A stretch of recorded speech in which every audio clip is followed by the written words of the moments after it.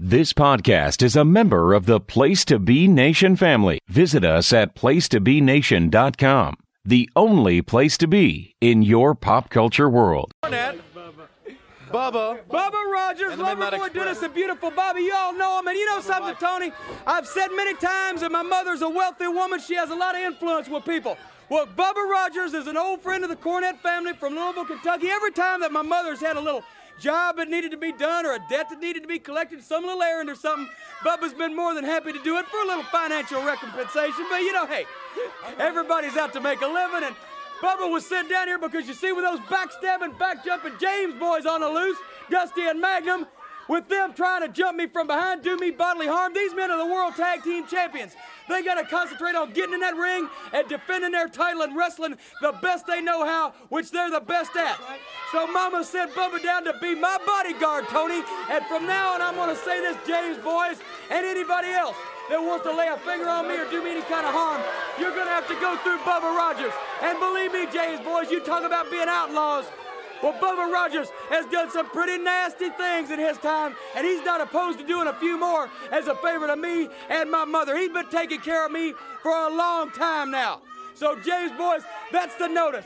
Bubba Rogers is my bodyguard. Loverboy Dennis and beautiful Bobby are going to be defending the World Tag Team titles as best they know how, and I know what you're going to say. We want to see it tape. The James boys, they're back jumpers. In addition to that, Jim Crockett Promotions on their side. Let's take a look at the tape that we're talking about. You're talking about unmasking the James boys, David. That's what he's been talking about for a long time. We're going to take a look at the James boys. Promotions is on their side. Everybody's on their side because the plain fact of the matter is we would have had them right here if it hadn't been for the sneaky trick. Look at that. We come in the ring. Hey. They talk about being outlaws. We'll outlaws. You're coming in after the James boys. Yeah. And now, Jim, here is your chance to expose the James boys. We're trying to expose the James boys, but look what happens. Look what happens. As soon as I get in the ring, I tell my boys, I said, get the mask off that clown. Let's see his ugly face. Let's show the whole world his face. And look at this. The ultimate indignity. Jim Crockett Promotions, I know, is behind it. I know that everybody was paid off to do this. It's that bum, that no-good clown, Tony Zane, and look who's behind the He's one of the James boys. Dusty Rhodes. No, it wasn't one of the James boys. Well, they came with the black mask and the riding coats. He was one of the fake James boys. He wasn't one of the real James boys because the real James boys are fake James boys. That's right. I mean, the Dusty Rhodes and Magnum TA is who the James boys are, and everybody knows it. And it was Tony Zane and some other clown that got hired by Jim Crockett and the NWA, who's against. What do you want? Okay. Jimmy Cornette, Baby doll's I here. dare you. I dare you to get in the ring during a match because, you see, I have a little surprise for you. You see, because I don't think you'll get in any tights in the match because I'm going to put my curves in the tights because I've got a little surprise for you. Dusty and Magnum TA have taught me something that's going to blow the whole United States, the whole world away, and I'm going to put it on you, Cornette. That's my dare to you. Sounds like a challenge to me. Hey, I know what Dusty Rhodes and Magnum TA have been teaching her. Baby doll, ain't no woman in the world. No woman in the world can beat a man in a wrestling match. You want me in the ring, you fat hog, you got it. Oh, my goodness, an irate Jim Cornette. This has not been his day. Coming right back.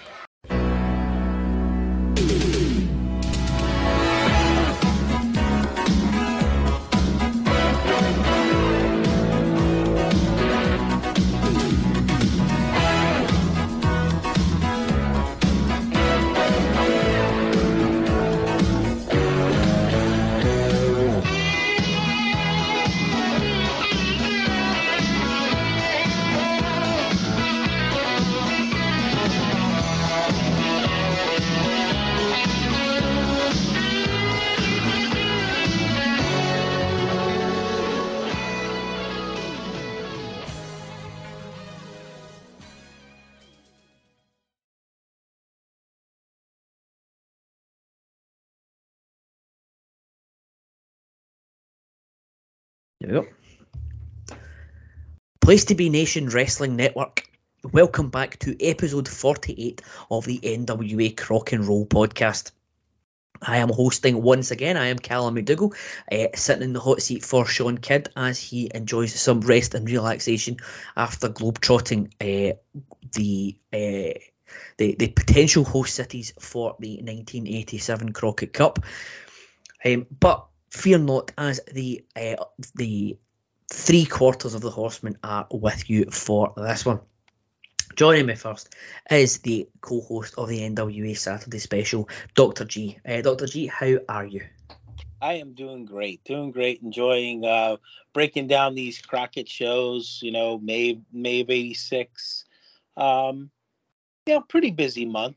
Maybe not as busy as April, but I'm enjoying it. The thing is, it just takes you back, and then, on the last episode, I didn't remember that Mr. Electricity Regal was in Crockett, so sometimes it jogs my memory on things that I couldn't remember. So good stuff. Looking forward to breaking down tonight's show. Yeah, it's good to uncover. Hidden gems, quote unquote. Maybe Mr. Electricity might turn out to be a gem right enough. But yeah, May has been a good ride as well. Joining us for the ride to close out May '86 is the one and only Scott Shiflett. Schiff, how you doing tonight, sir? Well, I'm a whole lot better because I don't have to watch that horrible Arn and Wahoo match that we talked about last episode, or even talk about it again. That Mr. 2.5 Sean gave it when it's really a 0.5. Yes, the mysterious 2.25, 2.5 star rating for that one. We still haven't uncovered whether or not it is a typo, whether or not we've watched the same match, and we've not actually uncovered the name of the Mystery Highway to the Impact Zone host that has given it 2.5 stars. So the investigation continues. We'll go SummerSlam '94 and get Leslie Nielsen on the case to try and uncover this one, because it was a mystery to the three of us, but it did lead to one of my all-time favourite couple of minutes on the podcast, where we all collectively ranted about the match and that particular rating as well. Yeah, that is very true. So it's like, yeah, come on, that's a terrible match. Every cloud has a silver lining, but hopefully this episode we won't provide you with any strange ratings or rants about how bad things are. And we kick off this episode will fully take place around, or the majority of it will take place around the 31st of May episode of World Championship Wrestling, and we open up the podcast with a promo from Ricky Morton. The segment begins with house show footage from a Ricky Morton-Ric Flair match, which shows a Horseman beatdown and Flair breaking Morton's nose with a knee drop off the second rope whilst Morton is being held down, and then a second one just from the ring, again whilst he's being held down. Morton comes to the desk wearing a mask and has another one in his hand. Morton says that Flair has been out here, out at the podium week after week, putting the Rock and Roll Express down, and that Flair is jealous because he can't beat the Rock and Roll Express. He says that he's had 2 specially made masks made so he can get back in the ring with him, because the way he was brought up, it's an eye for an eye and a tooth for a tooth before walking off. A little bit later on, Flair is out and showing off a brand new custom fitted suit that he says that he's looking much better now than how the Horseman left Ricky Morton looking. He says that Morton is now going to carry around a mark that he will have for the rest of his life because he dared to think he was half the man that Flair is. He says that Morton crossed the line into no man's land, and now that makes him fair game for the 4 Horsemen.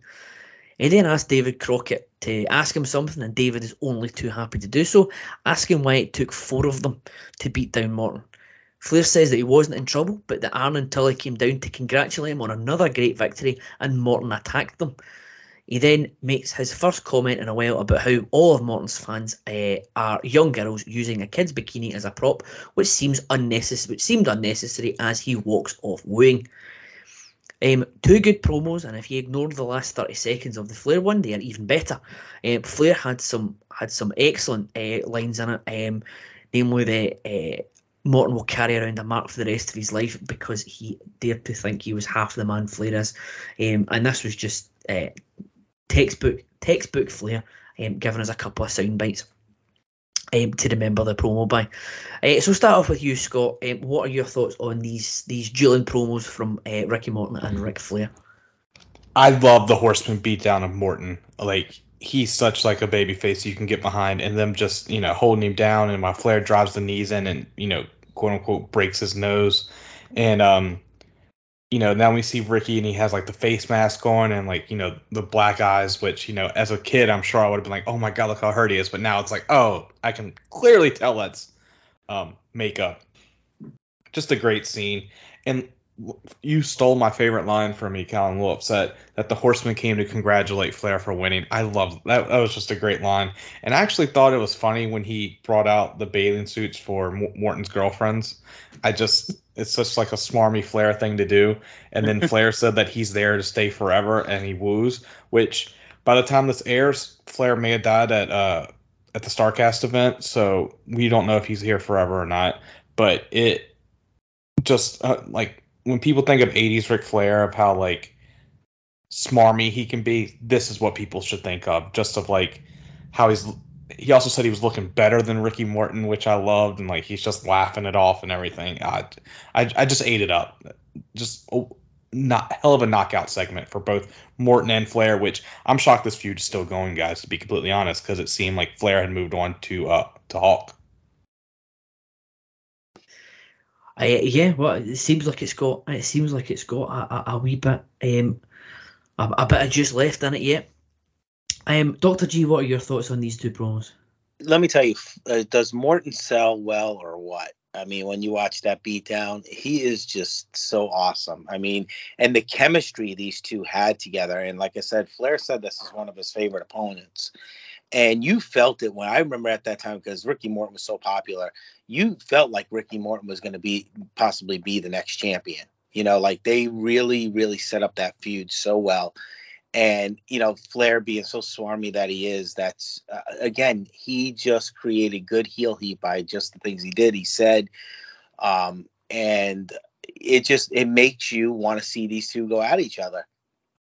Flair, just like Dusty, sometimes had his hand in a bunch of different feuds as well.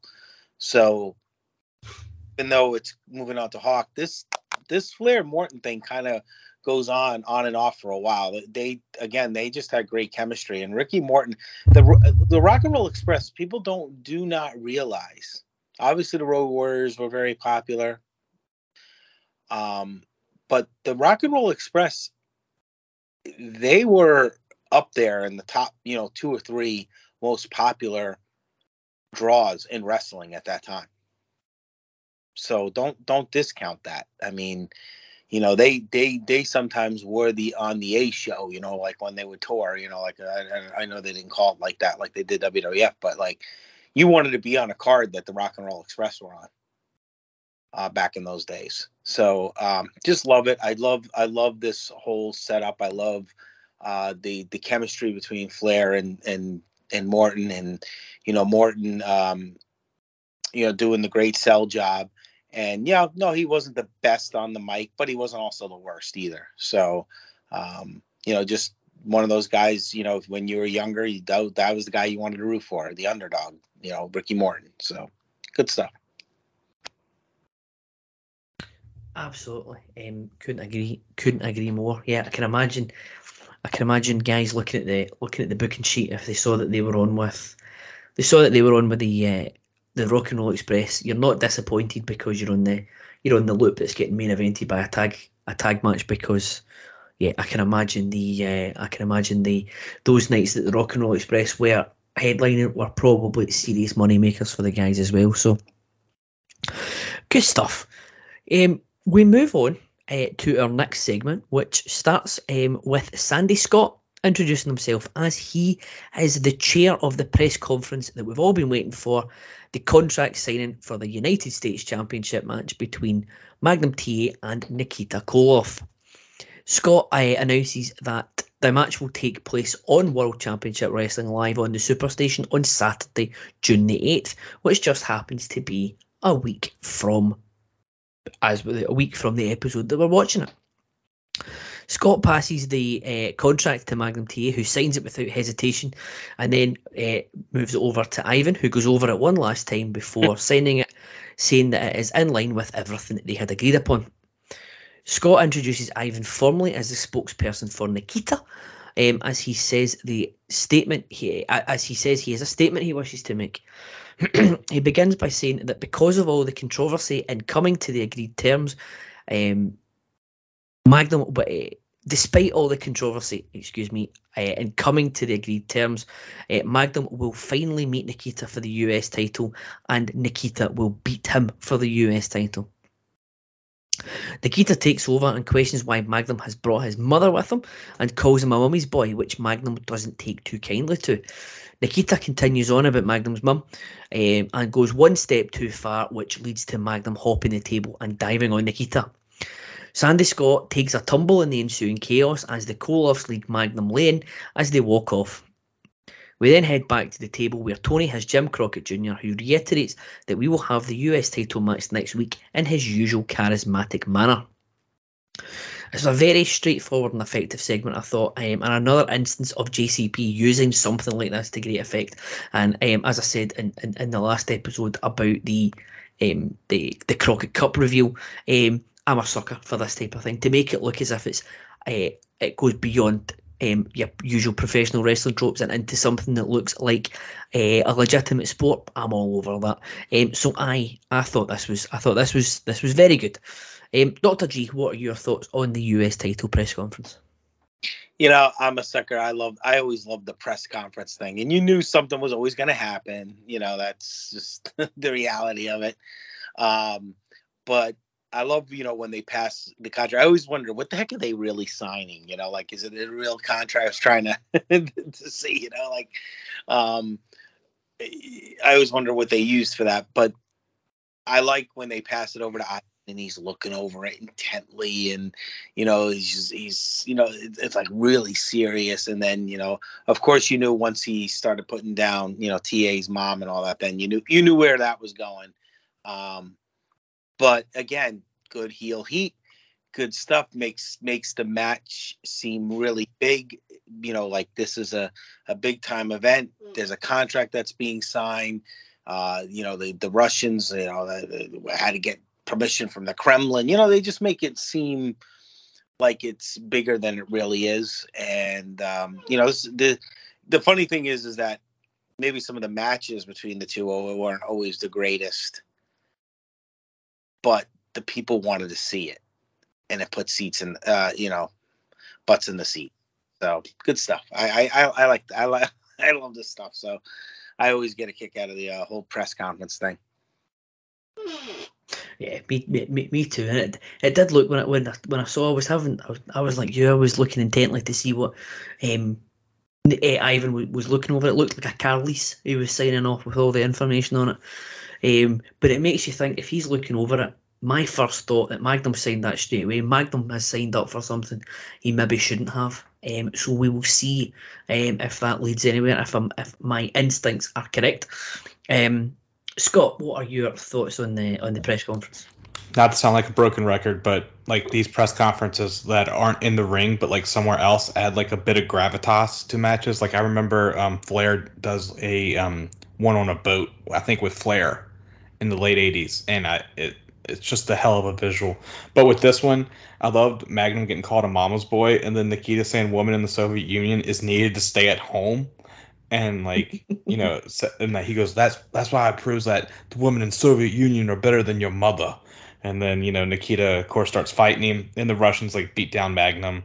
And it was just a great visual. And, you know, we're finally going to have this match next week, which is crazy that they're just giving this away on you know, random TV. I thought it'd be more of a build up, to be honest. I know we've been building to it, but like this seemed like just another step to like, oh, you know, I want it on my terms, quote unquote. Like we signed for the match, but I want it for my terms of like where it will be. You know, maybe that's in the contract that Magnum didn't read with this 15% APR rating. But no, it's I'm looking forward to this match because it's been a lot of build up. So, and I can't believe it's just happening so soon. Yeah, I'm just thinking that. I mean, like you just mentioned that the match could be anywhere. I mean, how if they had waited a couple of weeks, you could have easily have said that, like, and filmed it in a studio somewhere or a warehouse somewhere, get a few extras, and say that they had signed the match from to take place in the Kremlin, and you have like a couple of weeks of Magnum going out to Moscow and all that sort of thing. It would have been, but I suppose hindsight's a wonderful thing. Almost 40 years in the future. But no, again, suckers for press conferences, and as we mentioned in the last one, big changes happening this week. Hopefully that's a trope that that a certain new head of creative can maybe reintroduce back into the flamethrower, as the Podfather will say. So we move on to the next segment. It is a Tully Blanchard interview. Tully and JJ are out at the podium with Tony, who asks JJ about a tape that he's been talking about. JJ says it is a tape of the Friday, May 23rd, 1986 event at the Norfolk Scope, where wrestling history was made, as it was the first time that rugged Ronnie Garvin, Mr. Hands of Stone, was knocked out cold. The video begins, we see the video, and it begins with Garvin in the ring and JJ talking to the ring announcer because Tully is wearing a sling. Now I'm going to recap the video, as the interview with JJ and Tully has been drowned out mostly by the crowd noise. So the video continues, and Dylan has Leo Burke with them. Burke being a former Canadian Golden Gloves champion, according to the commentary, according to the comments in the background. And Burke is going to replace Tully in a match with Garvin, which looks like it's a taped fist match. Tully hypes up Burke's boxing abilities at the table.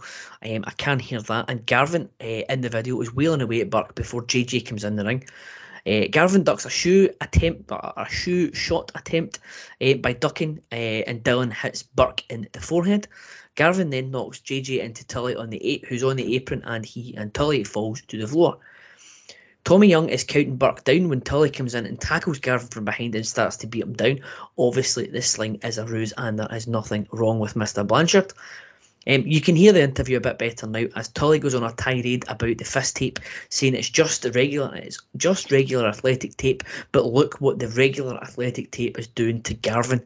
And he compared himself hilariously to Sugar Ray Leonard and Garvin to Roberto Duran. Which I thought was excellent. Tully finishes the beatdown with a pile driver on the chair. I thought this was just good stuff all around. I love the Sugar Ray Leonard and Roberto Duran comparisons. Just excellent stuff all around. Another home run from Tully and JJ on here. So, Chef, what are your thoughts on this one? Tully was on another level right here. I loved it. I love like how they were showing the highlights of the match and his arms in a sling, and like obviously it's a ruse. We all know it's a ruse, but like he just, we wait for it, and like when JJ goes down, he's like, that's why you have like a different plan, a backup plan for everything. And Tony's like a safety blitz, which I watch football and that has nothing to do with like a backup plan, Tony.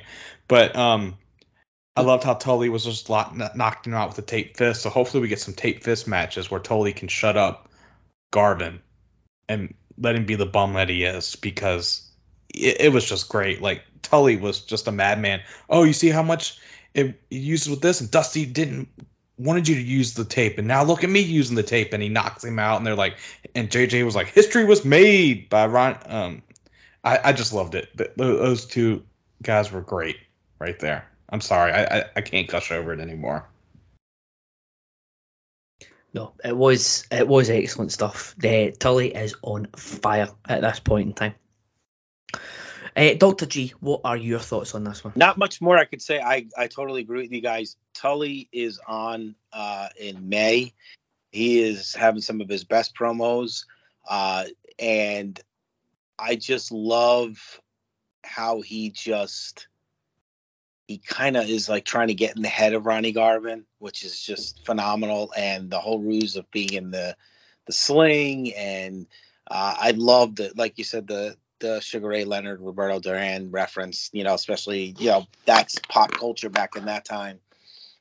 So just good stuff. Again, the Horsemen, it's almost kind of unfair to the rest of the roster because you got 5 guys that could just, if Ole was there, but that could just out-talk just about anybody. And just good stuff. I mean, JJ and Tully are really on in May. That's all I could say. Oh, absolutely. And you're right what you say. It's almost unfair to guys. There'll be guys on that roster who are crying out for a manager like JJ to do their talking for them. And JJ is with Tully, who doesn't need a manager to do the talking for him. But as you said in the last episode, they're a match made in heaven, and it's just, they're on fire. They've been on fire throughout this whole month, and long may it continue. So someone else who's been on fire for the whole month is one James E. Cornette. And the next segment involves Cornette at the table with Tony, the Midnight Express, and his new bodyguard, Big Bubba Rogers. Cornette says that Bubba is an old family friend and they used to do some odd jobs for Mama Cornette, so she sent him down to be a bodyguard for Jim. He says that Bubba has done some very nasty things in his time and that the James boys are on notice. We then see footage of the Midnight Express trying to unmask one of the James boys. They manage to unmask the larger of the two gentlemen, and it is, of course, Tony Zane. America's team then came out to make a save, proving once and for all that they are absolutely 100% categorically not the James gang.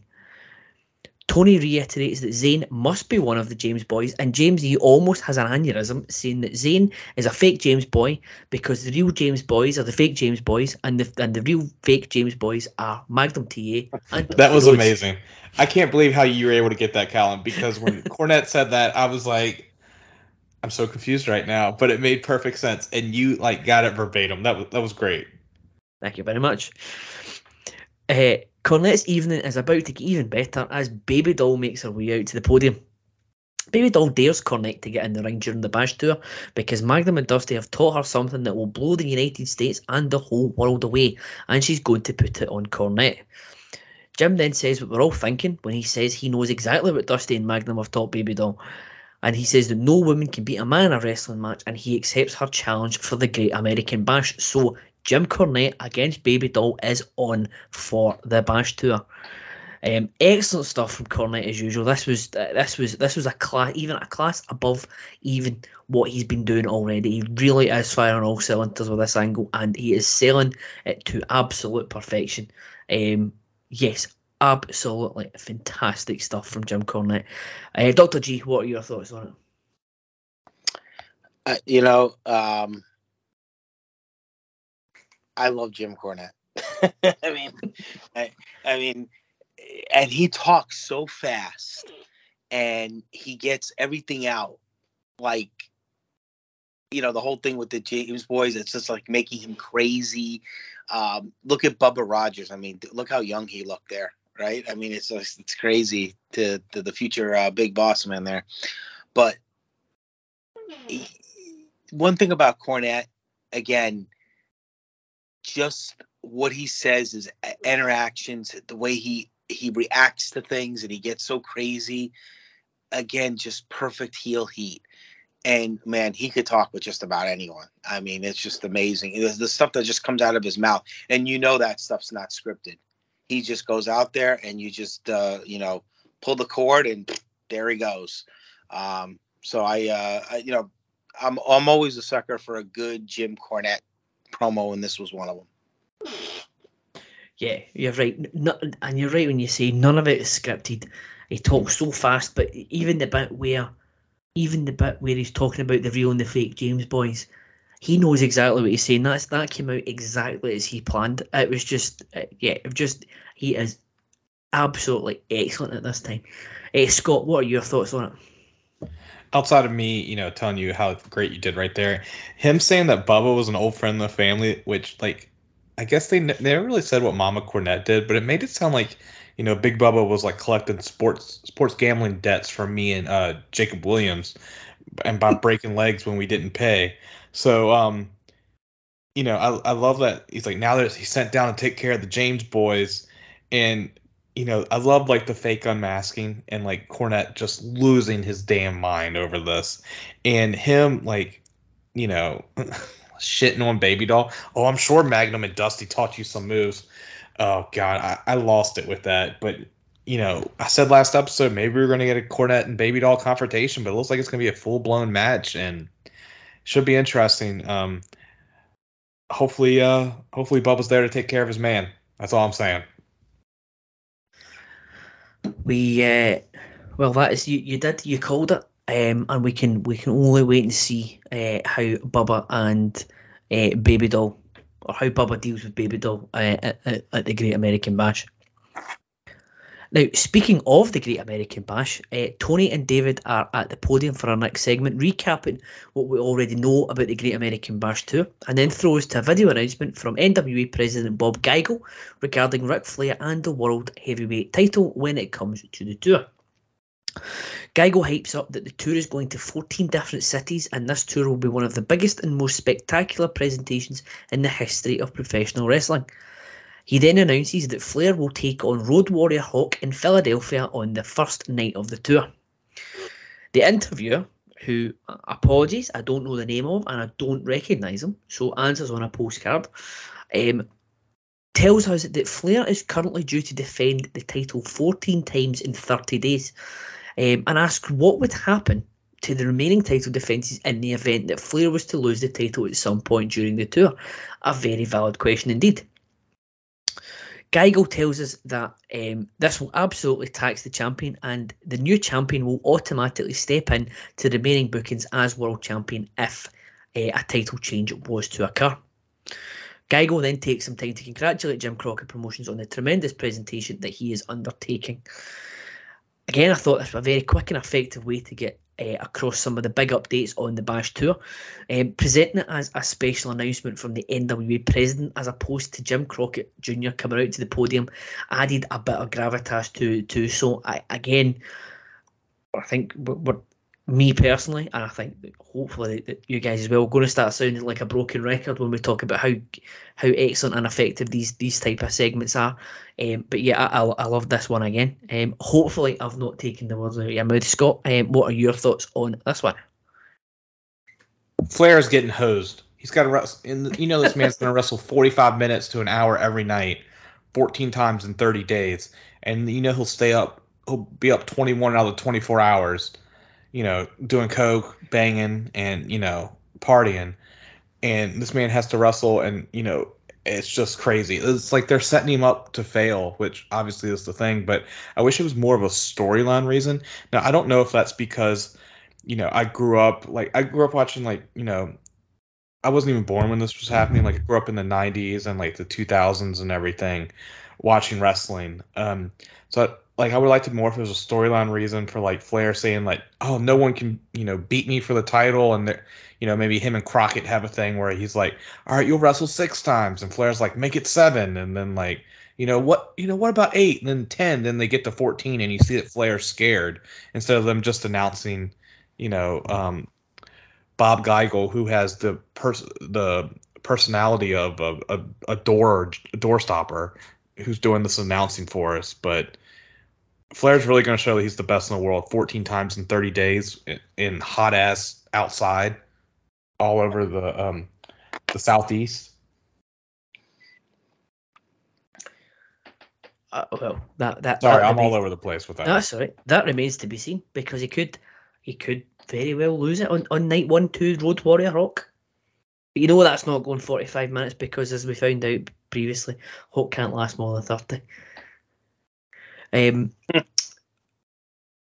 Yeah, I mean, I get your point about the story. Now, I don't know if the story that they are expecting you to get is that Flair has made all these enemies over the last few months. You've got Ricky Morton, you've got Robert Gibson, you've got the Road Warriors, you've got Magnum and Dusty and all these people that he could defend the title.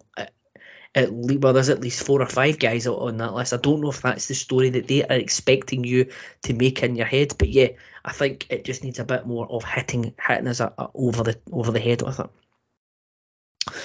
it. Dr. G, what are your thoughts on this one? Well, like you, Callum, I like the fact that these updates, and they make it seem big. You got the NWA president, even though I agree with you, Scott. Bob Geigel is like a wet napkin, kind of, whatever. Whatever you want to think of him, but at least he was the NWA president. It makes it seem bigger. It's not just Jim Crockett. The thing is, what they love to do, the NWA, was to make their title seem like that is the real World Heavyweight Championship. That is the champion, whoever the champion in has to defend that title. Many nights, there's going to be 14 out of 30 nights he's going to be defending that title, like you said, outside the long match. But what they're also trying to do is, all right, guys, fans, you have an opportunity in one of those cities to possibly see a championship change. And that's why they wanted to make sure, okay, will the new champions still take on those matches? Yes, they will. And so this way, when you're selling it, when they're coming to each city, you have an opportunity. There's a possibility that you could see a new World Heavyweight Championship crown that evening. And so it's all calculated stuff that they're trying to do to try to make the NWA look like they are the mecca of professional wrestling, because at this time, WWF is coming on strong. But we this is where the real champions reside, here in the NWA. That's basically what they try to do when they're trying to pump up these things, do these updates, do these press conferences and all that good stuff. For the contract signings, try to make it look like this is where everybody wants to be. This is where all the real wrestling takes place at that time. I completely agree. Excellent point. Excellent points well made there, sir. So, speaking of the Road Warriors, they are Road Warrior Hawk is, as we say, going to be the first challenger to Ric Flair on night 1 of the Great American Bash. But we taking a match from the 31st of May with Road Warriors. It's actually from day 14 of the All Japan Pro Wrestling Superpower Series, as the Road Warriors take on Giant, the team of Giant Baba and Motoshi Okuma. We get a fast start to this one as from the Road Warriors, as Hawk immediately takes control over Okuma with a whip into the rope and taking him down with a shoulder tackle. Hawk then tags in Animal, who hits a big body slam on Okuma, coming off of an Irish whip, and then follows it with a big elbow drop. Hawk is tagged back in, but Okuma gets a bit of separation and tags in Baba, who comes in with as much fire as Giant Baba can do, nailing Hawk with some punches and then a big boot. Both men exchange punches before Hawk takes down Baba with a scoop slam and follows up with a fist drop. Hawk then misses a diving headbutt from the second rope as Baba moves out the way, and the match breaks down a bit for a second. Hawk makes a tag to Animal, who takes down Baba with a big chop, and both men make tags to their partners. Hawk takes Okuma down with a big scoop slam and follows that up with a fist drop and a huge clothesline. Hawk then tags Animal back in as the Road Warriors double team Okuma, which ends up with Animal hitting a power slam from the second rope for the win. A really good outing here for the Road Warriors. It was a glorified squash match, but it did have a lot in it, given that it was only 2 minutes and 43 seconds in length. I actually went 1.75 on this one, only because it was quite short, but it did what it needed to do, and I thought it was a very enjoyable squash match while it lasted. So I'll go to Dr. G first. What are your thoughts on this one? I went 2 stars. Just an average match. Kind of a squash match, which I was kind of shocked with Baba in it, just because of who he was. I mean, again, he doesn't do anything for me. Some of these Japanese matches just don't do anything for me. I don't see the lore. I understand that some of the Japan stuff got better, obviously in the 90s when you had the high flyers and all that. But some of these guys like Baba and all that, they just, the Road Warriors, yeah, they're meant to go in there and squash people, which they kind of did. But putting them in there, it just seemed very, at times it was just kind of slow and prodding, but I mean, it wasn't the worst thing I saw. That's why I gave it 2 stars, just because I always enjoy a good Road Warriors, squash in the end. But you can't really say much more than that. I mean, it was just okay. It's hard, when you're watching some of that, because you obviously, again, I like the announcing, and I obviously couldn't understand the announcing. And I know we get some of the matches where we don't have announcing at all. Yeah, I mean, 2 stars. I wouldn't go any more than that, to be honest. But it was something like, it wasn't like I was turning away looking at my phone like I would in a Wahoo match. But no, it was good. And I love the Road Warriors. So anytime I can see the Road Warriors, it probably went a little too high. I guess, again, splitting hairs, you did 1.75. I do doing 2, but nothing offensive, but nothing like, I got to go back and see this match again. You know what I'm saying? Mm-hmm. Oh, no, that's absolutely valid comments. I could have been pushed to go 2 stars myself, but so it's in that ballpark. So 2 stars for Dr. G, 1.75 for myself, and Sean gave this one 1.5 stars in a note that he sent to me. So that's your range, Scott. What did you think of this match? Coming in hot with Dr. G right now. I gave this 2. Nice. It started off with a nice shoulder block at the start from Hulk. And then, as I call him, Creator Baba, because he looks like a creator wrestler from the PS2 wrestling games, which I think is just a joke Callan would get. But he just looks so awkward in the ring. But Hulk was killing Okuyama. Did I say that correctly? But they were just beating the hell out of him. And the super slam from the middle turnbuckle, I wish the Road Warriors would have done that in Crockett, because that looked really tough. I know that was probably bad on their knees, but I would just be like your super special move you bring out in like against the Horsemen or something. But this had more action in 4 minutes than that abomination I had to watch last episode with Arn and Wahoo. There was no smoke breaks to the outside. No BS ending. It was great. I love this. I was down to see more of Road Warriors killing people. Yeah, I love Road Warriors. I agree. I mean, that shoulder tackle you mentioned right at the very start, that was immediately within the first 5 seconds of the match was more high impact stuff than we saw in that whole Arn Wahoo match from before. Now, Scott, you mentioned that you wanted to see more of the Road Warriors killing people. From the same day, 31st of May, All Japan TV show, there is a match between the Road Warriors against the team of Ishin Gundan, which is Animal Hamaguchi and Riki Choshu. This actually came from the day before, the Superpower Series Day 13, but obviously aired on the 31st. Road Warriors, I noticed, come out with the Crockett Cup in tow, which I think is pretty cool. Normally you see them with a trophy at the end of the final match on the show, and then it's forgotten about. But the Warriors are actually lugging it around the world with them, and it's not a small bit of kit. And before I continue, for the avoidance of doubt, just to clear things up before it gets messy, I will call Road Warrior Animal, and Animal Hamaguchi, so I don't try and, so I don't think it. I started off, I had to make the distinction after I started my notes there. Hawk begins this match in the same way as before, taking Choshu down before the streamers are even cleared from the ring with a big shoulder tackle.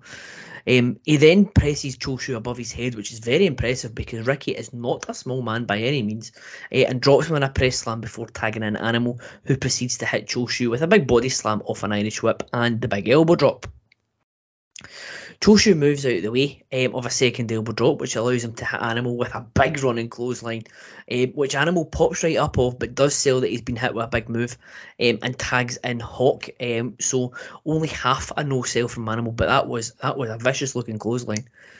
Choshu counters Hawk's offense and tags in Hamaguchi, but Hawk quickly takes over, following a brief bit of offense from Hamaguchi. The match slows down momentarily, but Animal is tagged back in and takes down his namesake with a drop kick to regain control. Hawk is tagged back in for a double team move, a double team atomic drop flying punch combo move. Hawk takes Hamaguchi down with a scoop slam, but Hamaguchi has enough in him to get a tag to Choshu. Choshu comes in like a house of fire, getting the boots up on a Hawk charge into the corner, followed up by another big clothesline as the crowd is going wild for their guys. Choshu then locks in the Scorpion Lock, better known to us as the Sharpshooter, but that is broken up by Animal out of desperation, and the crowd really thought that was going to be it on that one. Hamaguchi comes back in and is in control momentarily, but Hawk takes back control and tags in Animal for another double team combo. This time Hawk has Hamaguchi up on his shoulders in a razor's edge-like position. An Animal comes off the second rope with a double axe handle, and it turned into a sort of double axe handle dominator type move. Looking to inflict more punishment, Animal lifts up Hamaguchi for an impressive press slam, then tags Hawk back in, who immediately comes off the top rope with a big splash which covers over half the ring. Hamaguchi was absolutely miles away from him. He's almost in the opposite corner. Choshu tried to break up the cover, but it was too late as Hawk gets the 3 count. Again, another great match given the time involved. There's a lot of notes there. They packed in a lot for 3 minutes and 54 seconds. This was a bit less of a squash than the last one. Choshu looked very good in the short burst that he had in the ring. I'm going to go a bit higher on this one, 2.25 for me. Again, it's really only downrated because of the length and not the content. The content within the match itself was really good. So I'll go to you first, Dr. G. What are your thoughts on this one? I went 2 stars on it. I love watching the Road Warriors, especially, just beat the heck out of people. So it's just good stuff. I mean, kind of, I see where you went. I could maybe have gone a little higher because I guess a little bit better than the first match. You know what? I'm going to amend it. I'm going to go 2.25 stars because I think this one was a little bit better, a little more action-packed. I think Baba is just horrible. So I thought these opponents moved a little better than Baba did. So I'll go 2.25 on this. No, that's fair enough. Sean went 2 on it, but you could tell that yes, you don't have Baba in it, and you can tell that Riki Choshu is already becoming a star and will be a star going forward. So yeah, and all in the same ballpark for that one. So more positive things from Japan, unlike some of the previous matches we've had before. But we close off this episode with our territory spotlight, and we head back stateside. This again is from the 31st of May. It's a 31st of May television taping for ESPN from the American Wrestling Association, and it will pit Stan Hansen against Curt Hennig. We start the video with an interview with Jerry Blackwell in the ring, who's supposed to take on Hansen for the title, but has an ankle injury. But he says he's glad Hennig is getting his shot. Hansen comes out and takes exception to Blackwell, calling him nothing more than a yellow, lily-livered coward. He says that he prepared for 2 months for a match with Blackwell, and now he's got an ankle injury, and he hasn't prepared for Curt Hennig, which is making him quite the angry chappie. Hansen then jumps Blackwell in, attacking the injured ankle before Curt comes in and makes the save, and the match begins. Hennig gets the early advantage with a hip toss and a drop kick before it spills outside, and Hansen knocks him into the ring post. Hansen then turns his attention to Blackwell, giving him repeated shots with a chair to the injured ankle.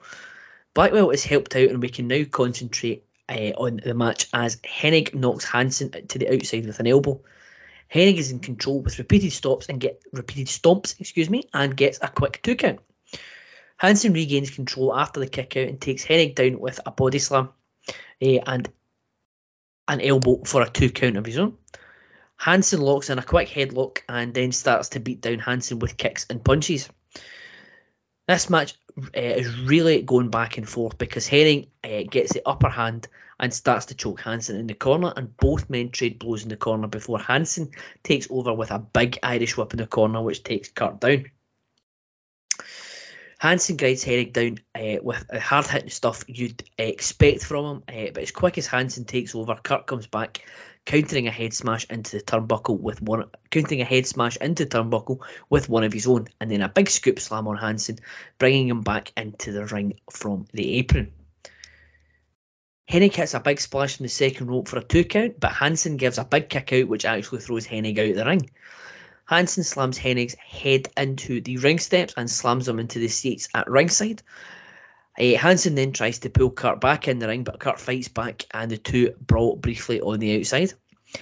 We hear the announcement of 4.5 minutes remaining, and a sinking feeling enters my stomach because I don't remember hearing a time announcement at the start, assuming this must be TV time remaining.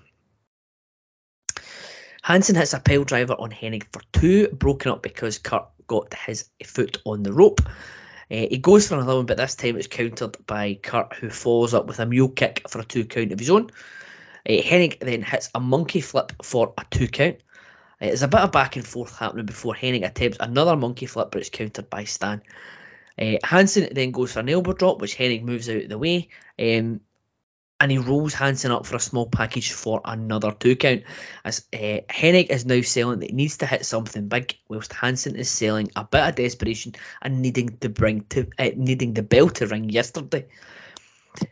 Hennig gets repeated 2 counts off of a drop kick, and Hansen then gets a 2 count of his own after an elbow drop. Hansen whips Hennig off the ropes, but Kurt comes back with a flying cross body for another 2 count.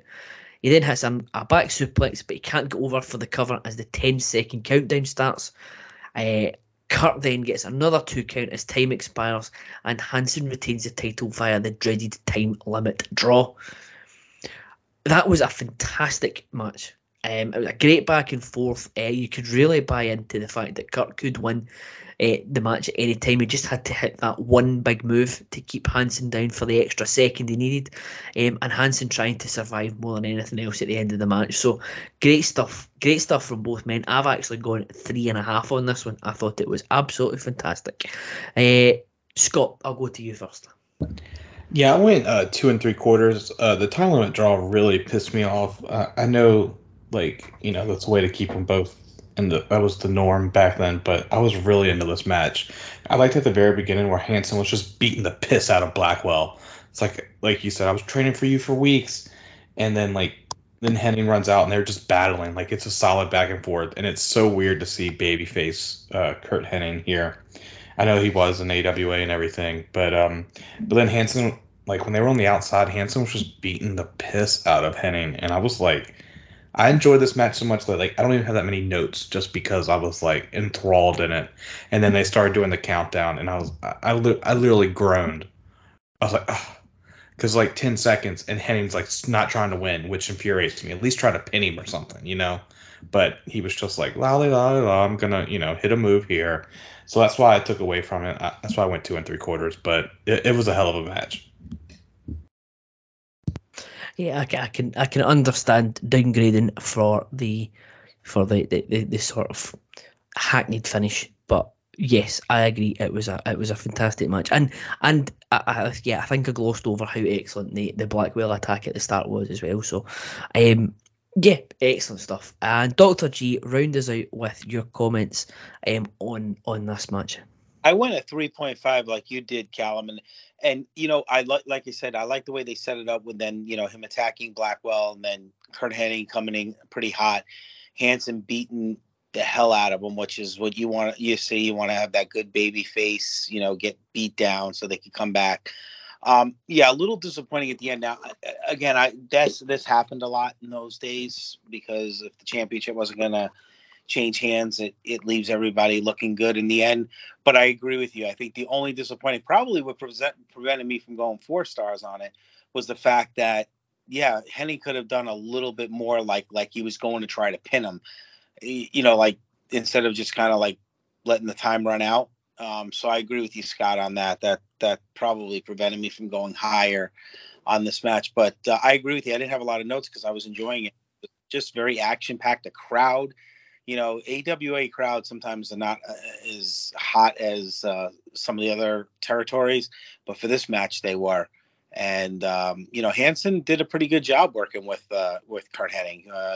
Curt, you could see how great he was, at that time, and even we've seen even later in his career.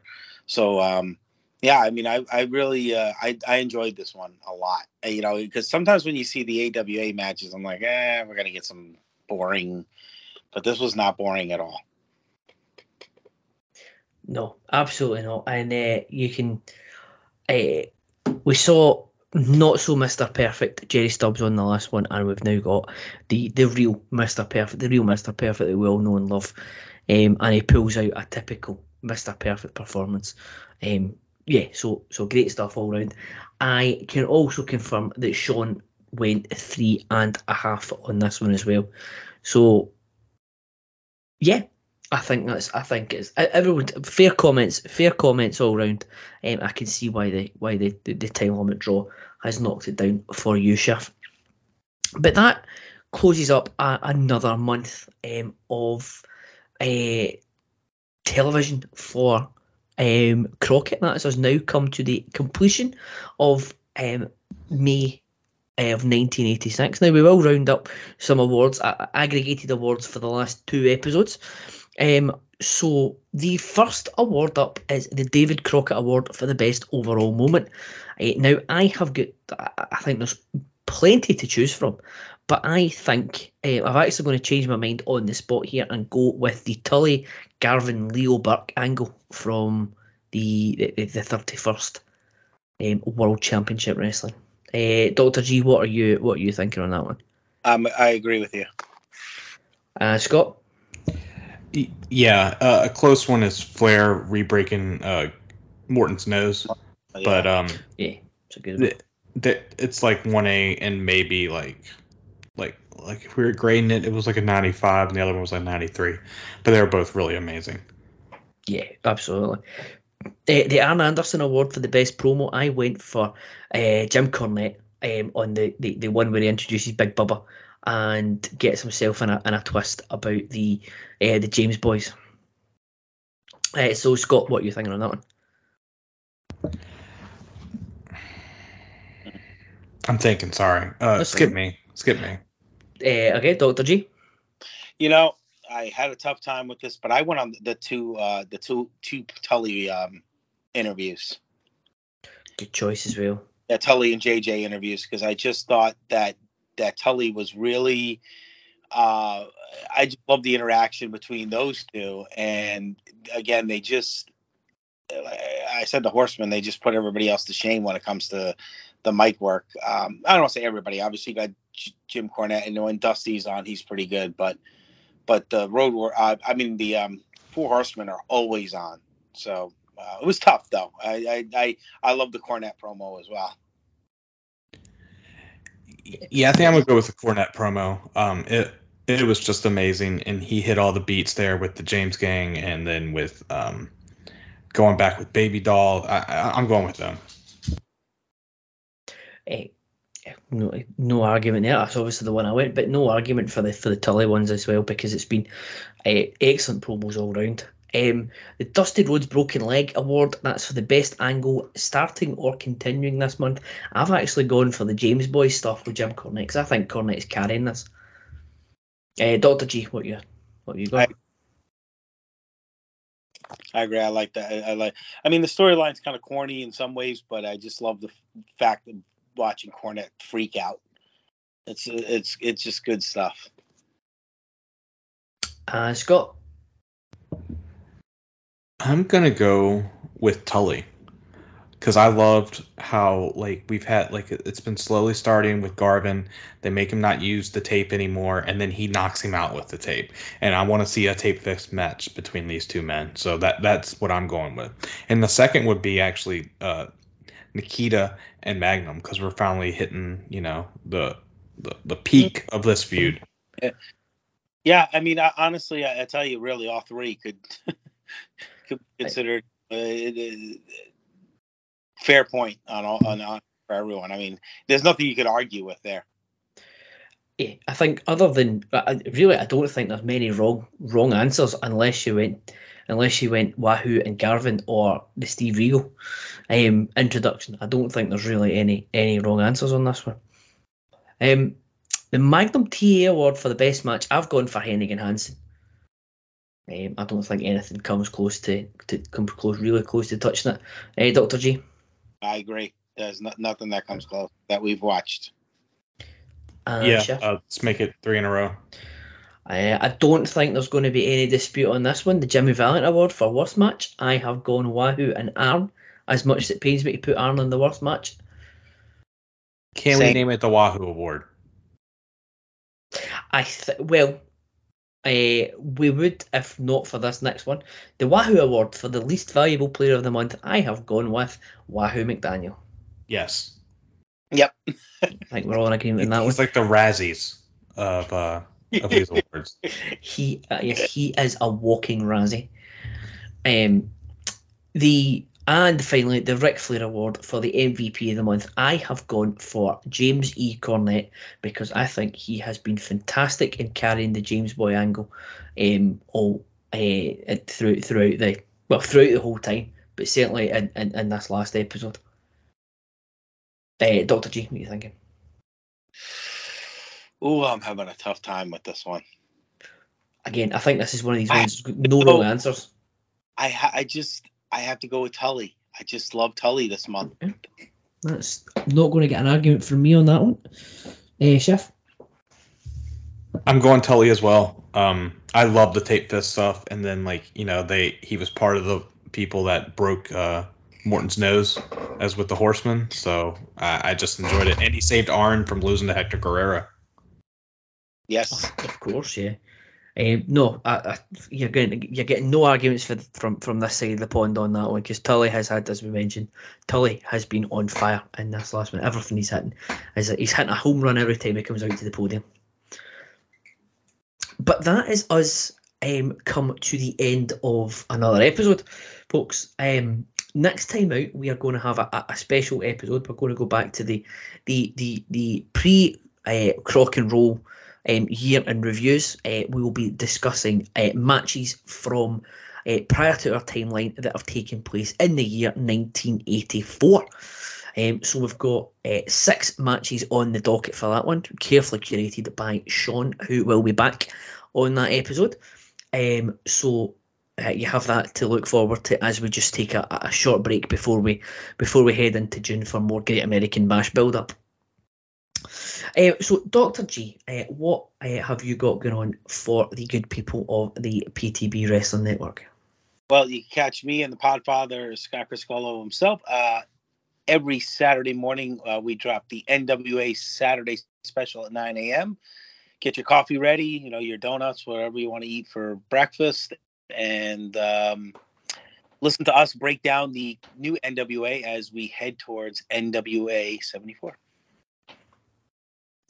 Excellent stuff. And Chef, what have you got going on? Just check out all the pods here on the Place to Be Wrestling Network and the Pop feed and the No So feed, and I can be found on Twitter at Scott_Shiflett.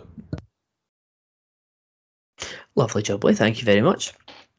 For me, you can find me as a voice on Wrestling's Chicken Salad. Last episode covered SummerSlam 1995. Also, the second episode of Starflation will have come out to you as well, where we looked at Keiji Muto versus Big Van Vader 5-star match from the early 90s, and the year is escaping me.